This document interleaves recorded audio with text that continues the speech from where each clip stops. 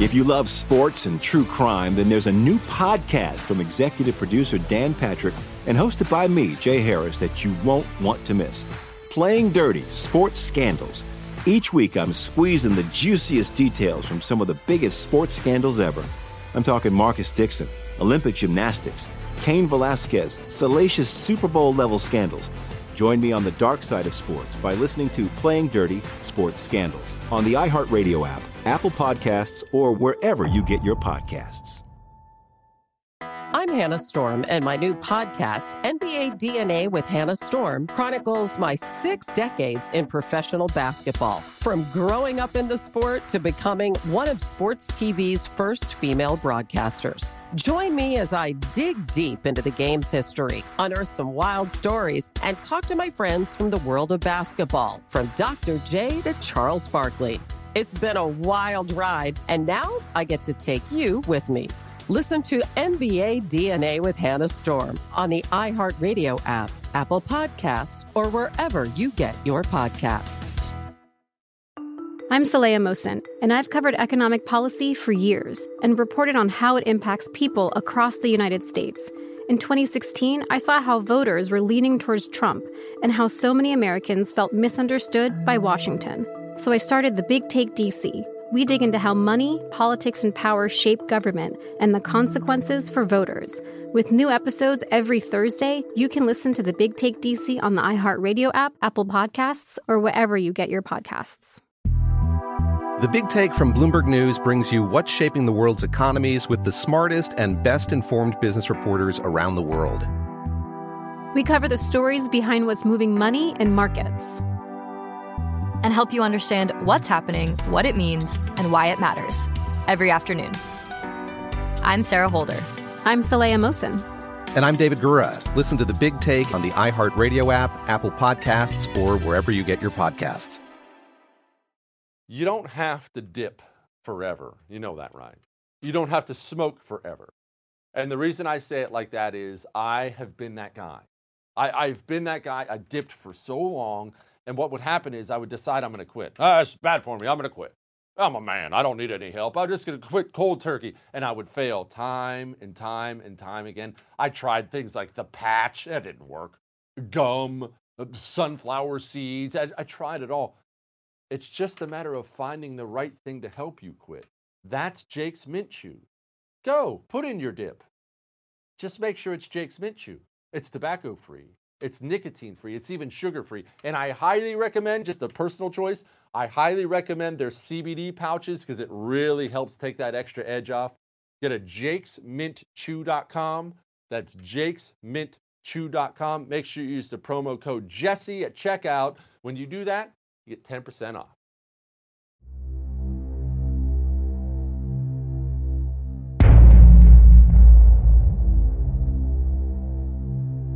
Welcome to my show. Now, before we get going, I need you to imagine something, all right? I need you to picture something in your mind. I need you to picture there's a country in Africa. And this country's head, its leader, he has his interior police force, as most countries do, and he has his exterior spy force, right? You got the head of this country, interior police force, exterior spy force. The head of this country, all of a sudden, we find out he has been using both the interior police force and the exterior spy force to legally go after his political opponent. What would you do? What would you think if you heard that?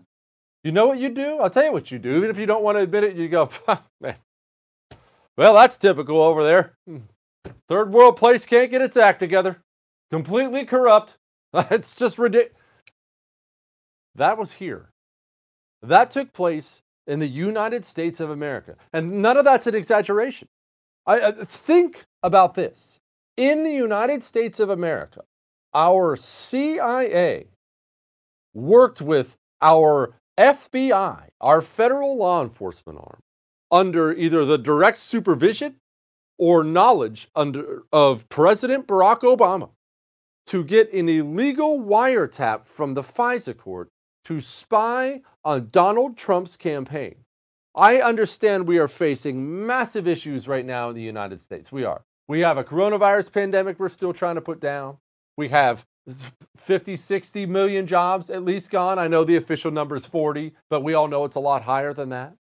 We have this horrible situation that's been taking place this past week in Minnesota. There's always a new news story out there distracting you. Oh, there's something new out here. There is no bigger deal in the United States than if all of what we think is true right now turns out to be a fact.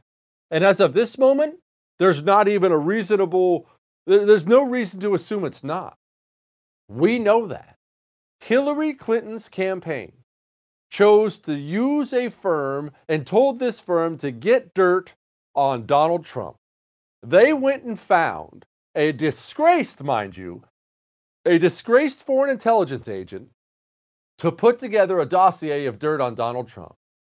He then sticks a bunch of lies in the dossier, brings it back. That dossier makes its way into the hands of the Federal Bureau of Investigation, who takes it down to the FISA court. The FISA court that's supposed to be sacred, mind you. That's why it's a secretive court. It's a sacred court. Oh, it's very, very secretive. We're spying on American citizens. We have got to do this by the letter of the law. And they took this garbage information into the FISA court to spy on Trump's campaign. That is by far the biggest scandal in the history of the United States of America. And we still don't know exactly who did what yet. We're still in the middle of this big investigation. And it looks really, really bad. Really bad. Take a look at this.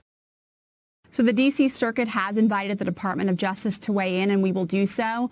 We will reiterate the arguments we made in our brief below, which we believe this case should be dropped. And certainly as the prosecutors in the case, as the Department of Justice, we have the prosecutorial discretion to make that decision. And Sean, Jeff Jensen, he's the U.S. attorney who the AG appointed to review the Flynn case. 10 years, a career prosecutor, spent 10 years also in the FBI.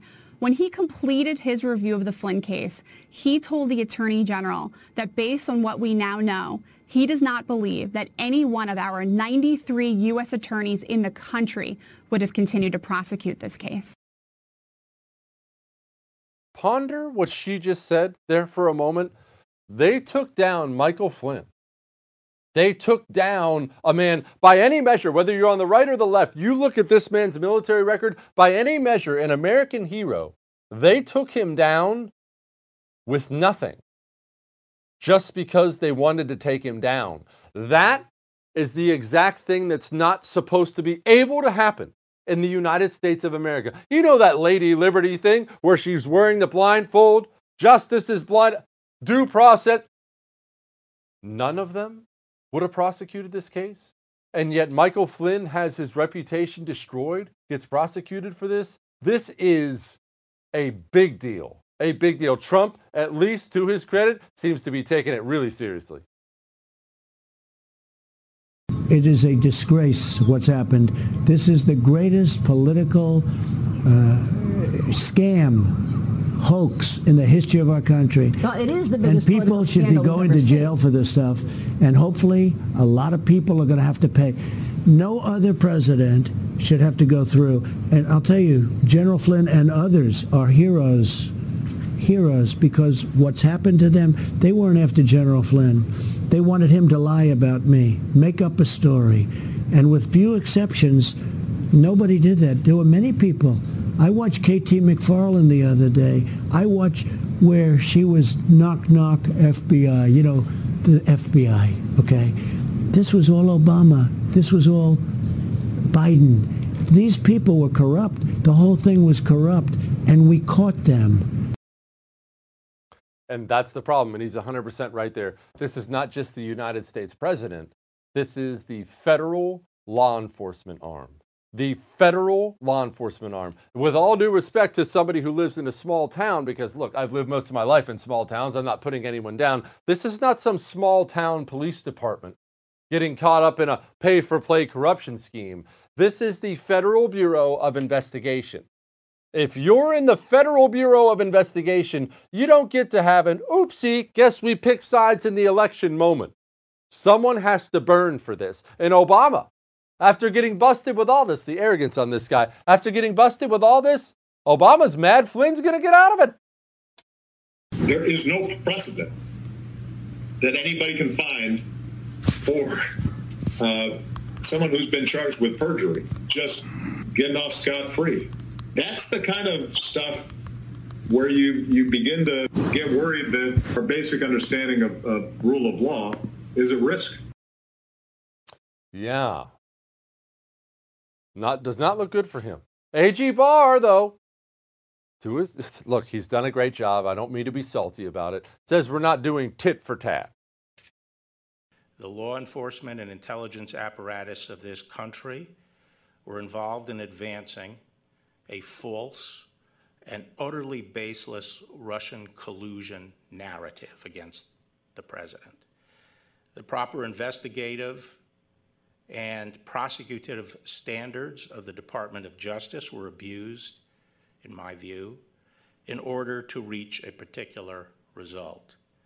We saw two different standards of justice emerge, one that applied to President Trump and his associates, and the other that applied to everybody else. We can't allow this ever to happen again.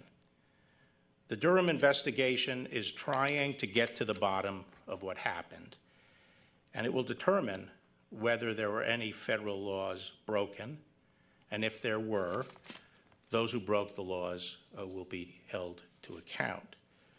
But this cannot be, and it will not be, a tit-for-tat exercise. We are not going to lower the standards just to achieve a result. The only way to stop this vicious cycle, the only way to break away from a dual system of justice is to make sure that we scrupulously apply the single and proper standard of justice for everybody. I have no issue with all that. My only issue is this. Tit for tat won't be a tit for tat is fine. I want him to go by the letter of the law. I don't want to operate like them. However, what I'm worried about, he does not sound like he wants to do this, mind you, but what I'm really, really worried about when it comes to everything we're dealing with here, I'm worried about letting off the left for what they did because we want it to look nice. Because, well, we don't want to do what they did. We're better than that. No, if somebody committed a crime using the power of the government against their political opponent, that somebody has to go to federal prison. And I don't want to hear we're taking away his pension. I don't want to hear we've destroyed his reputation. That somebody has to go to federal prison. Otherwise, you don't take it seriously.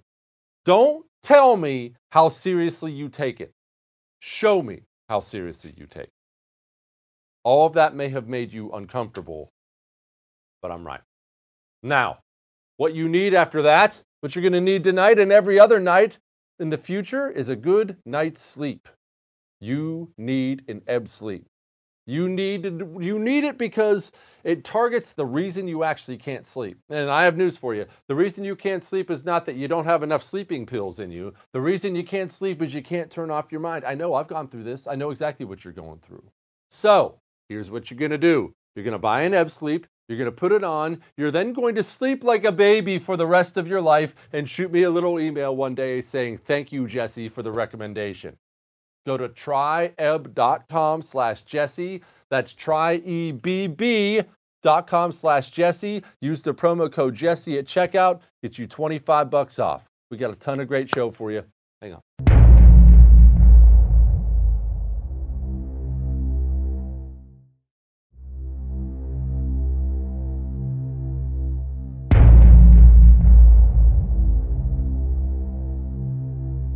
Joining me now, Sidney Powell, the lawyer for Michael Flynn and author of License to Lie. To be honest, a book you should have already read, so go get it. Sidney, before we begin with all the other festivities here with what happened under Barack Obama, what is Michael Flynn doing as we speak? I think a lot of people are unaware. Is he on a vacation in Spain? Is he buried under a federal prison? What's going on with Michael Flynn? He is at his home in the upper northeast part of the country, and hopefully he's out surfing today. Let's hope he is. Okay, I think everybody pretty much is caught up on the gross injustice that was done to this man. You are his lawyer. You're also, before you were even his lawyer, one of the most knowledgeable people I've known on this stuff. Why? Why go after Michael Flynn? Well, there were multiple reasons. First of all, Obama hated his guts. He had spoken out when he was head of Obama's Defense Intelligence Agency, testifying truthfully in front of Congress about the rise of ISIS and how Obama had mischaracterized it and it was a huge problem. He was outspoken about the Benghazi incident. He was outspoken about the war in Afghanistan and what a disaster that was. In fact, the Washington Post now has a lengthy interview up that was done of him as part of their Afghanistan papers. When he was interviewed by a government agent on that. And he just knows so much about everything that was going wrong during the Obama administration and what needs to be done to fix it. He was going to audit the intel agencies. He knew that they were running billions of dollars in off-book operations, were bloated. Money was being used right and left. He knows that the Office of Net Assessment in the Pentagon hasn't done a net assessment in 10 years or so. And of course, Adam Lovinger wrote a valid whistleblower complaint about that and was, of course, punished for it. I mean, there's one thing after the other. He knows a lot about what's wrong and what's needed to fix it. He sounds like a man who is getting ready to expose or trying to expose some very, very powerful people, and they took him down. But this is the United States of America. That's not supposed to be able to happen here. Why did it happen here? Well, it happened because it was very deliberate, very well orchestrated, carefully planned and executed for the most part. And if Donald Trump had not won the election, it still would not have been discovered. And a lot of people had to do a lot of work, including congressmen like Devin Nunes, who started digging in this early on.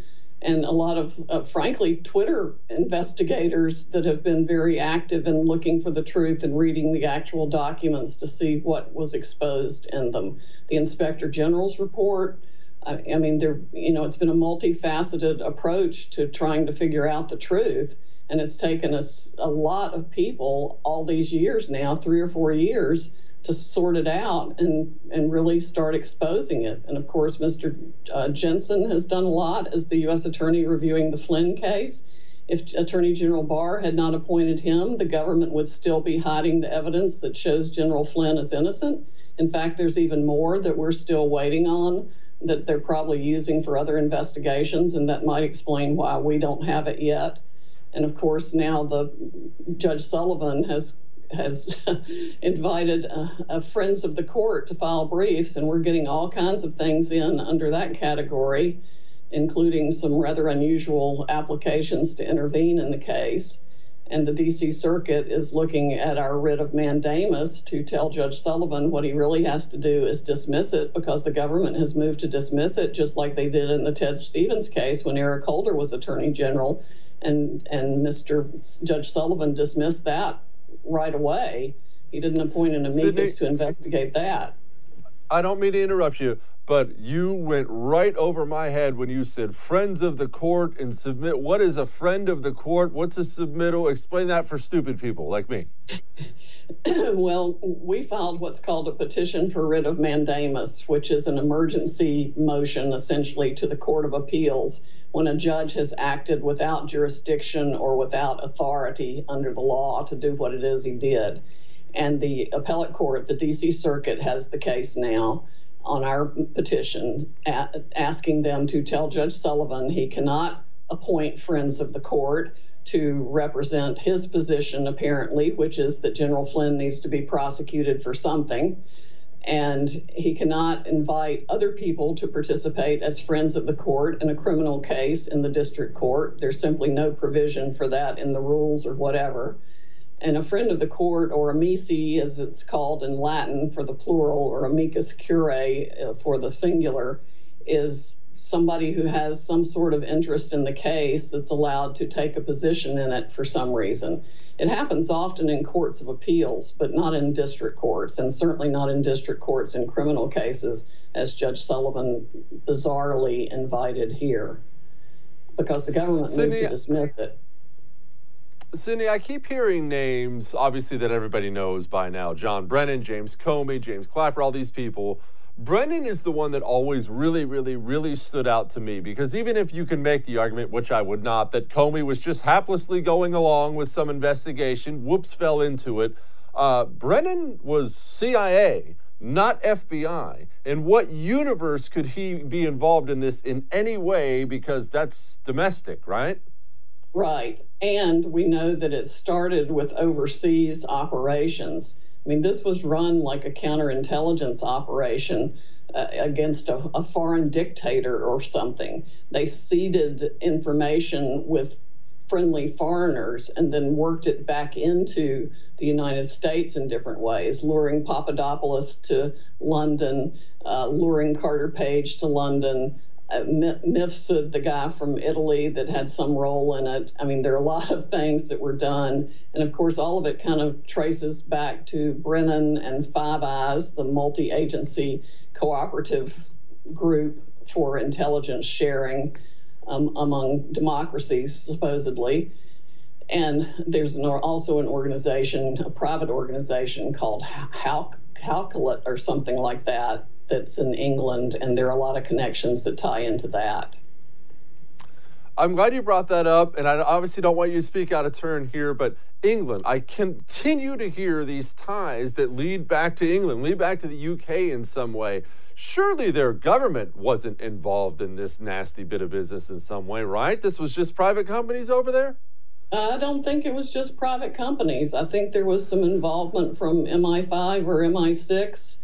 And, I hope Mr. Durham, the U.S. attorney from Connecticut, who's investigating the whole thing, figures out how they were involved and how deep it went. But I think there was some official government involvement, because one of the things that's missing from the Flynn case is a letter that was hand-delivered from the British consulate to the incoming national security team on January 10th, I believe, of 2017, completely disavowing Christopher Steele and telling everybody not to pay any attention to anything he said because he wasn't credible. And that letter would have been also delivered to Susan Rice, but nobody can seem to find a copy of it. What was Susan Rice's role in all this? I think she was very involved. She did a lot of the unmasking. She orchestrated a lot of it with Mr. Brennan. She had to have been heavily involved. She was in the January 5th meeting in the Oval Office with President Obama, Sally Yates, Brennan, Clapper, Comey, right before they dispatched Comey to New York to brief incoming President Trump on only the salacious aspects of the dossier so they could set the news hook for BuzzFeed and CNN to run with the whole Steele dossier baloney. As national security advisor, she was the one interfacing with General Flynn on the transition. She knew they were hiding stuff from him. Oh, and another big reason they couldn't have him as NSA is because he would have uncovered all of this very quickly. Very quickly. In another 2 weeks, he probably would have uncovered all of their massive abuses of the intelligence surveillance capability of the country, whether it was a legal system or even possibly an illegal system they had set up that Brennan and Clapper and Mueller and all those guys had set up a while back. I mean, they were mining the NSA database as if it was their own personal private encyclopedia of everything they wanted on any American. Sydney, finally, people do not understand how the law process works for the most part. People are looking at Durham. You brought up Durham. He has this excellent reputation. You're welcome to correct me if I'm wrong, as a man who digs and finds the truth. But people want to know, when are we going to find out something? When is this thing going to end? How long do these things take? Are we going to have something tomorrow? Is it going to be 2 years from now? Set our expectations here. Well, I certainly share their frustrations. This one seems to have taken an inordinately long time, particularly when compared with the Mueller investigation that started indicting people within weeks after being created. But to Attorney General Barr's credit, and hopefully to Mr. Durham's credit, they are actually going about it the proper way. It's good that there have been no leaks from it. I think that's a really good sign that they are following the law and they're not just flying off to indict people on little process violations, as they call them, but trying to find out what the real crimes were and bring it to light. So I am cautiously optimistic that we should see some indictments within the next couple of months at the outside.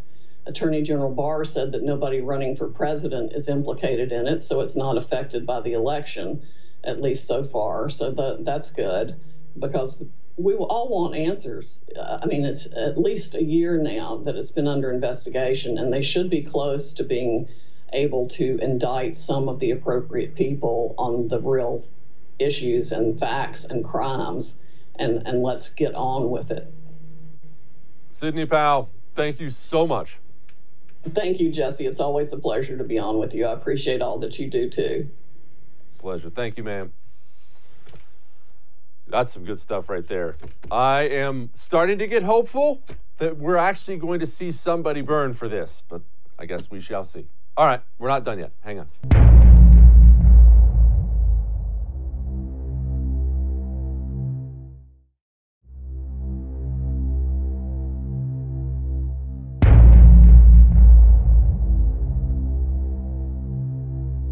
Joining me now, the senator from the great state, one of my favorite states in the country, of Tennessee, Senator Marsha Blackburn. Senator, you have been, thankfully, by the grace of God, out in front on this China stuff, because I've been worried from the beginning that we were going to do what we always do, or what it seems like we've been doing for about 30 years, and just let China get away with stuff. You don't seem like you're all about letting them get away with stuff.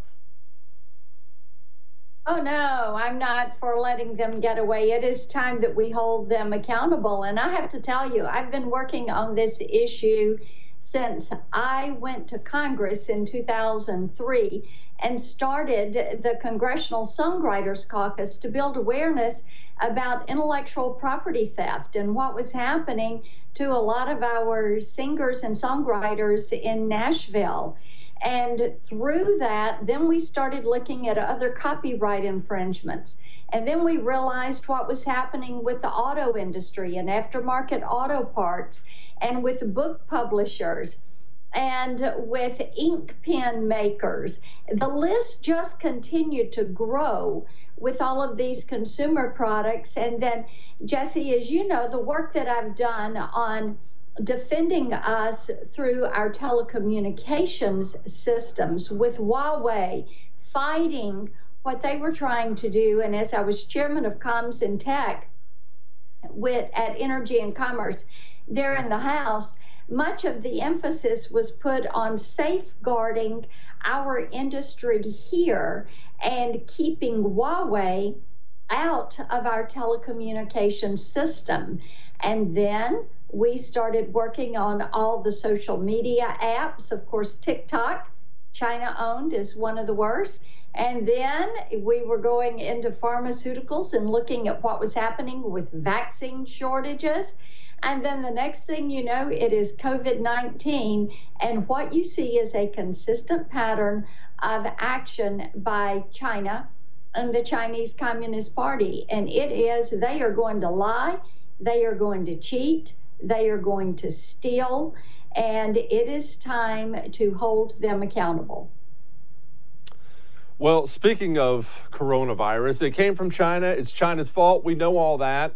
But our response to it is our responsibility. We don't have to do the things everyone else did. We don't have to do the things China did. And right now, I feel like half this country has gotten things figured out, or they're getting things figured out, Senator. And I'm sorry to be mean. I feel like the other half doesn't want to get it figured out. I look at things like what California is doing, what Governor Whitmer's doing up in Michigan, and I say that looks like intentional stupidity to me.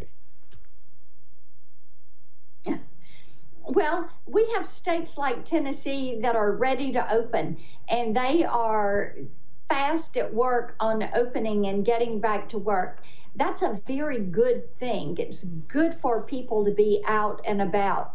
It is good for our nation's economy to get the wheels turning. It is good for children to be able to get outside and play and go to summer camp and get ready to go back to school.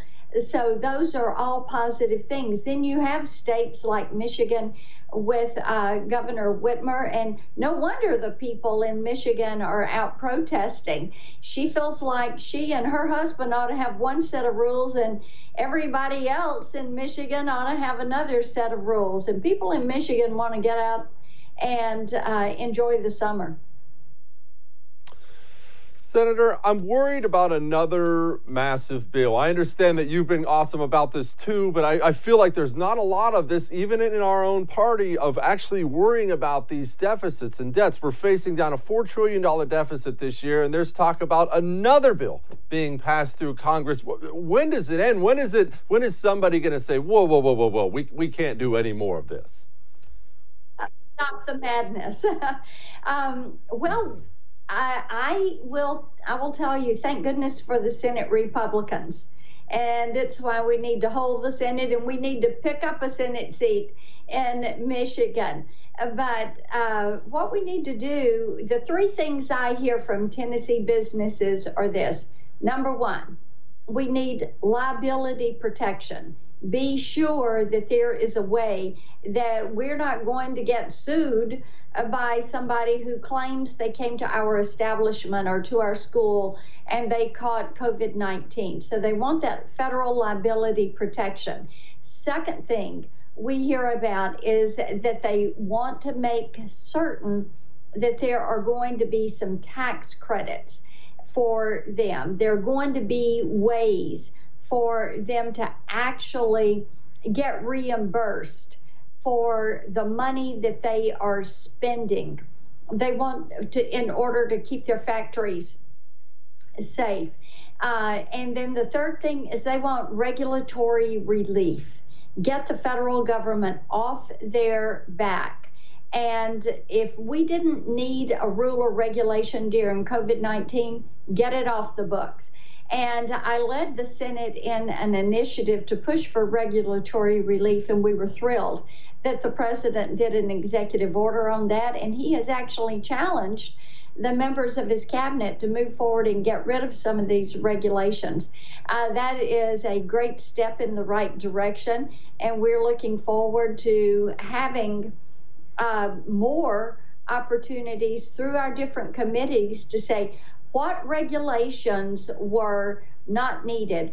What regulations do we need to keep off the books? And those are steps that we should be taking. Senator, I love liability protection. I think we are a sue-happy country, and I think it's a smart move to consider that a lot of businesses are going to stay closed because they're worried about getting sued into being, no longer businesses anymore. However, as soon as I hear we need a law, I get a little worried. And what does that look like? So we're not, so we're doing the smart thing, but we're not overreaching because the federal government, as you well know, tends to do that. Yes. That is right. And, there are things like with the FDA, as we have done the work toward getting some kind of vaccine or the antivirals and getting them into the marketplace, you have to stop and say, okay, what rules did we take off the FDA's plate? And what did they waive in order to speed that process? Now, we don't need any more of that. What we need is to just say, let's let that be bygone, because it is imperative that we begin to fast track some of these, some of this research work and get it through the approval process.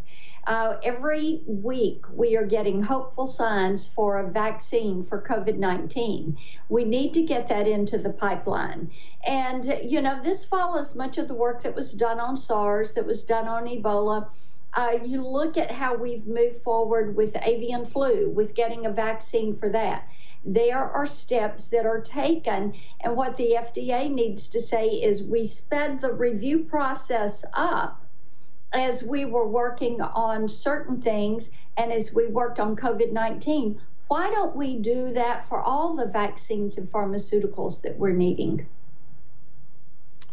Senator, lastly, I would be remiss if I didn't ask you about this Flynn-Comey disaster. This has been, in my opinion, it's been really pulling at the threads of society. I think a lot of people feel like there's one set of rules for us, one set of rules for everybody in the in crowd, and somebody has to burn for this because it looks really bad. Not only does it look really bad, it has been horrific. You know, as I was vice chairman of the transition for the president and working with the vice president on this, those of us on the transition committee, now we're finding out, you know, that you had an active group over at the FBI or over at DOJ, and they were surveilling members of the transition committee. Let's find out what they did. Let's find out what Susan Rice knew. Let's find out what Jim Comey knew. And we have had our first meeting on issuing subpoenas there at Judiciary Committee. We are going to have another meeting on June 4th.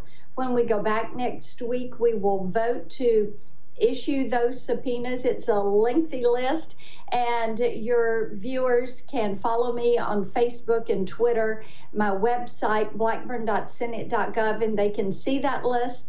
We're wanting to hear from people. And another thing I have to tell you, people say, you know, you had a pretty wide group that sought to unmask Flynn and other members, possibly the president's family.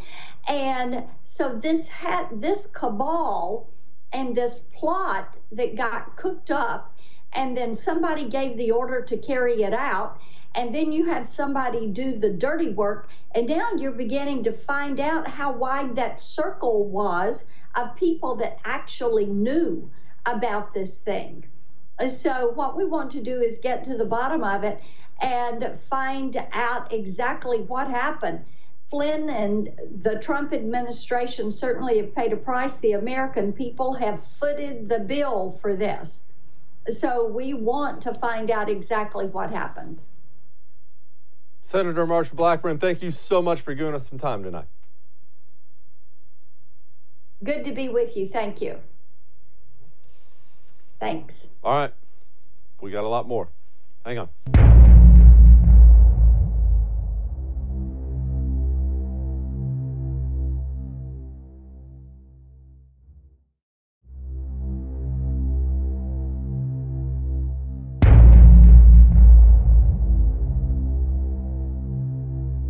Joining me now, host of This Is My Show with Drew Berquist. Drew, obviously the focus tonight is on Flynn and all this gigantic FBI, CIA mess, and we're going to get to all that. But to ask you a broad question right off the bat, no justice, system, no criminal justice system is perfect. It's difficult to decide how to prosecute somebody, how to punish people. Every society in history has screwed it up in some way. How right do we get it on a scale like that, knowing everybody screws it up on some level? I mean, I tell you what, I don't think that right, because you look at, and thanks for having me, by the way, but you look at what's happened over the last several years. You can look way, way back if you want, but let's just look back, the last 4 or so years, and you see the people, what they've done, whether it's Hillary's emails, whatever the case might be, and that small number or that small percentage of people who are actually investigated and or indicted, there's never a precedent set that if you do something wrong, there are consequences. It's kind of the other way around, unfortunately, now these days, where, hey, you know what? You're a powerful person, you're a politician, you're whatever, we'll help you off. You're going to get a little slap in the wrist in the court of public opinion, and that's about it. So I think that it's kind of a failure. There's times where we get it right, and like you said, no one's perfect, but I think that there's enough misses there that should be cause for concern. Drew, what does the average citizen have to do to help clean that up? Because we talk all the time, you and I. We talk on camera about the problems in this system, and there's a problem there. And the emails I get from people are mostly saying, I feel helpless. What can I do? What can I do? What can they do? Is there anything the average citizen can do?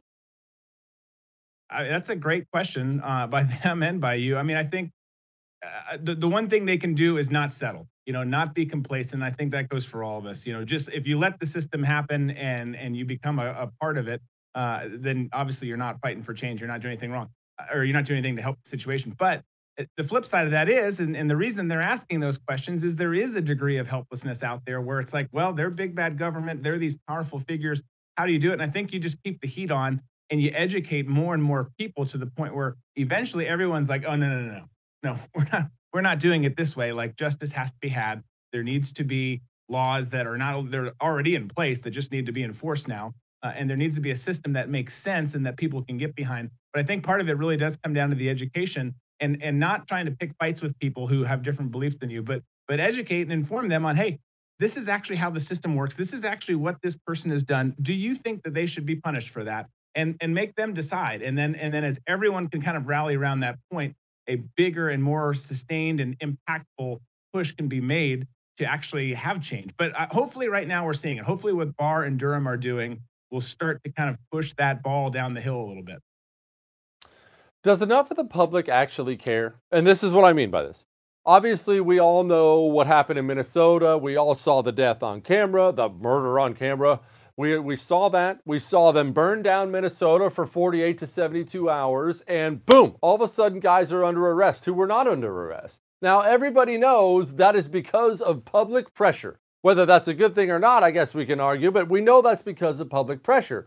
We are how many years into this Obama, Barr, Flynn, Comey, Brennan thing? And not a single guy is busted in any way. I think the worst thing to happen to anybody is Peter Strzok walked out of the FBI office scot-free. So are we that mad? I mean, you and I yell about it, but a lot of people aren't. Yeah, no, I mean, I think they're either not, their heads are in the sand. They don't want to know what's going on because it's easier for them to just go about their day, or they do. And then people that do are so partisan and, on such polar opposite ends of the spectrum that there's no possible way for them to really have a conversation. And that, of course, prevents change and things going in a positive direction as well. So I think it is. I think it's a little bit of, look, I don't want to know what's going on. I don't care. I just want to live in my little bubble, drink my Frappuccino, and move on with my day. And then again, the other people like you and I who deal with this stuff on more of a daily basis, it's like, no. You are way wrong over here. This is what needs to happen. Maybe there's some room for some compromise, but I honestly, I was talking about it with someone this morning. I feel like we're at a point, and I don't like saying this, and I'm not inferring anything, but I do feel like we're at a point where we're irreparable. There's, the justice system's broken. The partisan relationships between everyday citizens and politicians is so fractured that it's very rare that you can find someone you can sit down with over a bourbon. Don't waste your time with anything else. But it's very rare that you can find that person who you can sit down and have that conversation and not have it turn into a massive argument. And I think that those are the kind of things that hurt us. Okay, where do we go from here? Look, everybody knows, I've said it a million times, only half in jest, that I feel like America is going to break up, split up in some way. Now, people scream about that, and it sounds radical, and it is radical until you look at the lens of history. Every nation in the history of the world rises and falls. They appear, they disappear, they break up, they move on. I don't like saying that because I love my country so much. How much time do we have? Because you're right. I mean, these divisions are so bad, and these divisions don't generally heal on their own. They keep going this way. Put a time frame on it.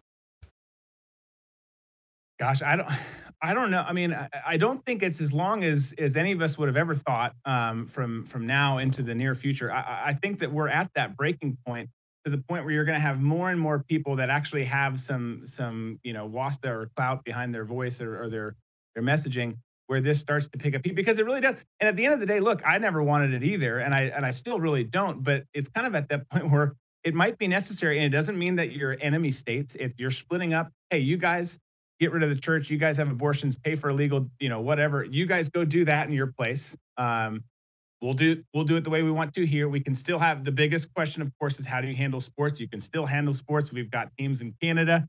It would be no different. So there's ways to figure it out if you had to go that way. But I think it's coming sooner than later. And if it doesn't, either something remarkable has happened, which I don't believe will be the case, or worse, we all continue to be complacent and let it just happen. And we have this hyper partisan culture that is literally destroying everything.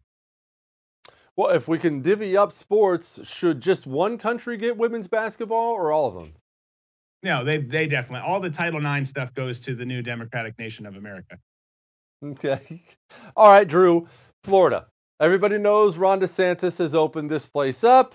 Florida's looking better and better. What is the current state of politics in Florida? Because it's such a critical state for this November election. No matter how all this Flynn-Obama Barr stuff shakes out, Florida is going to matter big time in November. Is it that purple? Is it red? Is it blue? What does it actually look like? It seems like it's always close. Well, it's always close, and I think it's going to continue to be close. You know, there's been a lot of conversation about the I-4 corridor.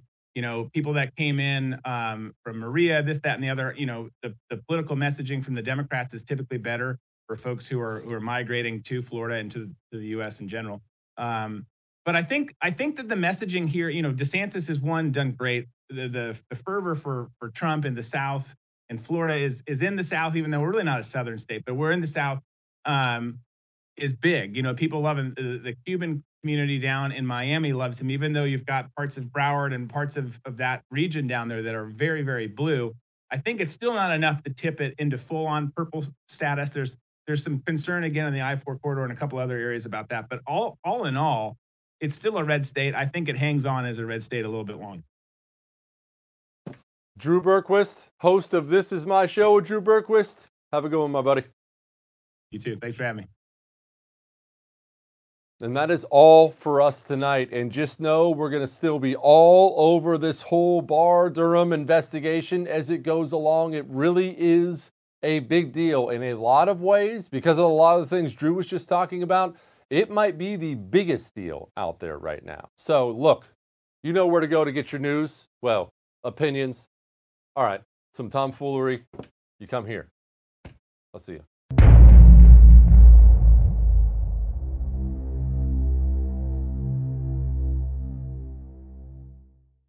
On the Jordan Harbinger Show, you'll hear amazing stories from people that have lived them, from spies to CEOs, even an undercover agent who infiltrated the Gambino crime family. You're about to hear a preview of the Jordan Harbinger Show with Jack Garcia, who did just that. My career was 24 out of 26 years was solely dedicated working undercover. Now I walk in, I'm in the bar. Now there's a barmaid there, good-looking young lady. She's serving me a drink. Hey, what would you like? Usually my drink was give me a Kettle One martini, 3 olives, glass of water on the side. I finish the drink. The guys come in. I'm going to go in my pocket, take out the big wad of money. Bam, I give her $100. If you're with the mob, I say, hey, Jordan, you're on record with us. That means we protect you. Nobody could shake you down. We could shake you down, but you're on record with us. For more on how Jack became so trusted in the highest levels of the Gambino organization, check out episode 392 of The Jordan Harbinger Show. If you love sports and true crime, then there's a new podcast from executive producer Dan Patrick and hosted by me, Jay Harris, that you won't want to miss. Playing Dirty: Sports Scandals. Each week, I'm squeezing the juiciest details from some of the biggest sports scandals ever. I'm talking Marcus Dixon, Olympic gymnastics, Cain Velasquez, salacious Super Bowl-level scandals. Join me on the dark side of sports by listening to Playing Dirty: Sports Scandals on the iHeartRadio app, Apple Podcasts, or wherever you get your podcasts. I'm Hannah Storm, and my new podcast, NBA DNA with Hannah Storm, chronicles my 6 decades in professional basketball. From growing up in the sport to becoming one of sports TV's first female broadcasters. Join me as I dig deep into the game's history, unearth some wild stories, and talk to my friends from the world of basketball, from Dr. J to Charles Barkley. It's been a wild ride, and now I get to take you with me. Listen to NBA DNA with Hannah Storm on the iHeartRadio app, Apple Podcasts, or wherever you get your podcasts. I'm Saleha Mohsin, and I've covered economic policy for years and reported on how it impacts people across the United States. In 2016, I saw how voters were leaning towards Trump and how so many Americans felt misunderstood by Washington. So I started The Big Take DC. We dig into how money, politics, and power shape government and the consequences for voters. With new episodes every Thursday, you can listen to The Big Take DC on the iHeartRadio app, Apple Podcasts, or wherever you get your podcasts. The Big Take from Bloomberg News brings you what's shaping the world's economies with the smartest and best-informed business reporters around the world. We cover the stories behind what's moving money and markets. And help you understand what's happening, what it means, and why it matters. Every afternoon. I'm Sarah Holder. I'm Saleha Mohsin. And I'm David Gura. Listen to The Big Take on the iHeartRadio app, Apple Podcasts, or wherever you get your podcasts.